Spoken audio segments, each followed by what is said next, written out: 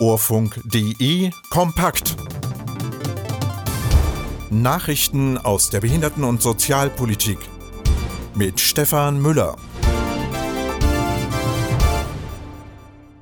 Paritätischer fordert erneut Abschaffung der Hartz-IV-Sanktionen. Behinderten- und Sozialverbände kritisieren Scheitern der Impfpflicht. Ministerien in Sachsen-Anhalt verfehlen Schwerbehindertenpflichtquote und Stadt München will Parkplätze für E-Roller einführen. Der Paritätische Wohlfahrtsverband hat sich erneut dafür ausgesprochen, die Sanktionen bei Hartz IV abzuschaffen. Sanktionen seien weder sachlich noch zielführend. Eine Kürzung des Existenzminimums sei nicht zu rechtfertigen, heißt es. In diesem Zusammenhang erinnert der Paritätische an den Auftrag des Bundesverfassungsgerichtes. Demnach müsse die Bundesregierung die aktuelle Praxis grundlegend ändern. Verbandshauptgeschäftsführer Ulrich Schneider erklärte, wenn es die Bundesregierung ernst nehme mit dem Bürgergeld, so müsse Deutschland zu einem sanktionsfreien Hilfesystem gelangen, das dem Menschen zugewandt ist. Behinderten- und Sozialverbände kritisieren die Entscheidung der Bundesregierung zur Impfpflicht. Der Sozialverband Deutschland sieht hier eine vertane Chance. Verbandspräsident Adolf Bauer bedauerte die Entscheidung. Damit rücke das Ziel einer hohen Impfquote in weite Ferne. Allein bleibe die Frage, ob Deutschland bis zum Herbst für die pandemiebedingten Herausforderungen zum Herbst und zum Winter gewappnet sein, so Bauer. Die Interessenvertretung Selbstbestimmt Leben bezeichnete das Scheitern der Impfpflicht als einen Skandal.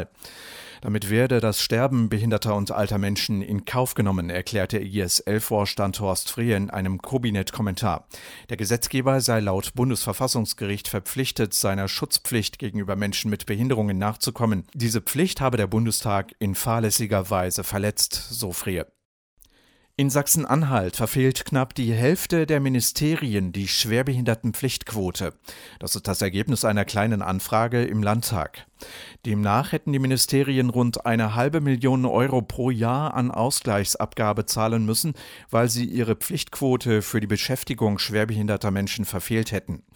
Arbeitgeber ab einer Größe von 20 Arbeitsplätzen sind gesetzlich verpflichtet, 5% der Arbeitsplätze an Schwerbehinderte zu vergeben. Tun sie das nicht, müssen sie eine Strafe für jeden nicht besetzten Arbeitsplatz bezahlen. Die Stadt München reagiert jetzt auf kreuz und quer auf Gehwegen abgestellte E-Scooter. Demnach dürfen E-Roller bald nur noch auf dafür vorgesehene Orte abgestellt werden. Das hat die Stadt mit den 5 ansässigen Anbietern vereinbart. Mit dieser Regel will die Stadt verhindern, dass weiter E-Roller dort abgestellt werden, wo sie für Fußgängerinnen und Fußgänger zum Hindernis und gefährlich werden können. Wie die Süddeutsche Zeitung weiter berichtete, hätten sich die Anbieter bereit erklärt, die Nutzung der neuen Parkplätze attraktiv zu gestalten, zum Beispiel durch finanzielle Anreize. Wild abgestellte E-Scooter sind vor allem auch für blinde und sehbehinderte Fußgängerinnen und Fußgänger zunehmend gefährlich. Nach dem Tod eines sehbehinderten Mannes und dessen Assistenzhund an einem Bahnübergang bei Kriftel hat die Gemeinde des Main-Taunus-Kreises die Deutsche Bahn scharf kritisiert und ihr Untätigkeit vorgeworfen. Der Mann und sein Hund waren am Wochenende von einem Zug erfasst worden. Es sei nicht der erste tödliche Unfall an diesem Bahnübergang.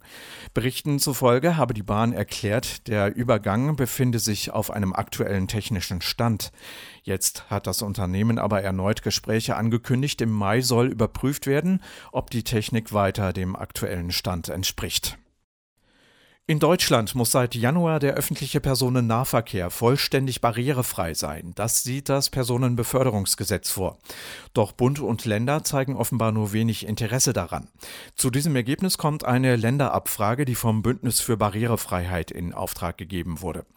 Die Antworten der Länder seien sehr knapp und lapidar, heißt es. Das Bündnis fordert Bundesverkehrsminister Wissing, Bundesregierung und Länder jetzt auf, verbindliche Vorgaben zu machen und diese auch umzusetzen. Monika Paulert ist neue Vorsitzende des Behindertenbeirates in Brandenburg. Paulert folgt damit der bisherigen Vorsitzenden Marianne Seibert. Seibert hatte das Amt 20 Jahre lang erfolgreich ausgeführt. Die Vorsitzende des Sozialverbandes Brandenburg, Engelin Käfer, gratulierte Paulert zu ihrem neuen Amt. Engelin Käfer sei sich sicher, dass das Amt bei ihr in guten Händen sei. Zuvor war Paulert Vorstandsmitglied im Sozialverband Brandenburg. Soweit die Meldungen, Redakteur und Sprecher Stefan Müller. Diese Meldungen stammen unter anderem aus dem Infopool der Kobinet Nachrichten von Horus Aktuell und DBSV Direkt.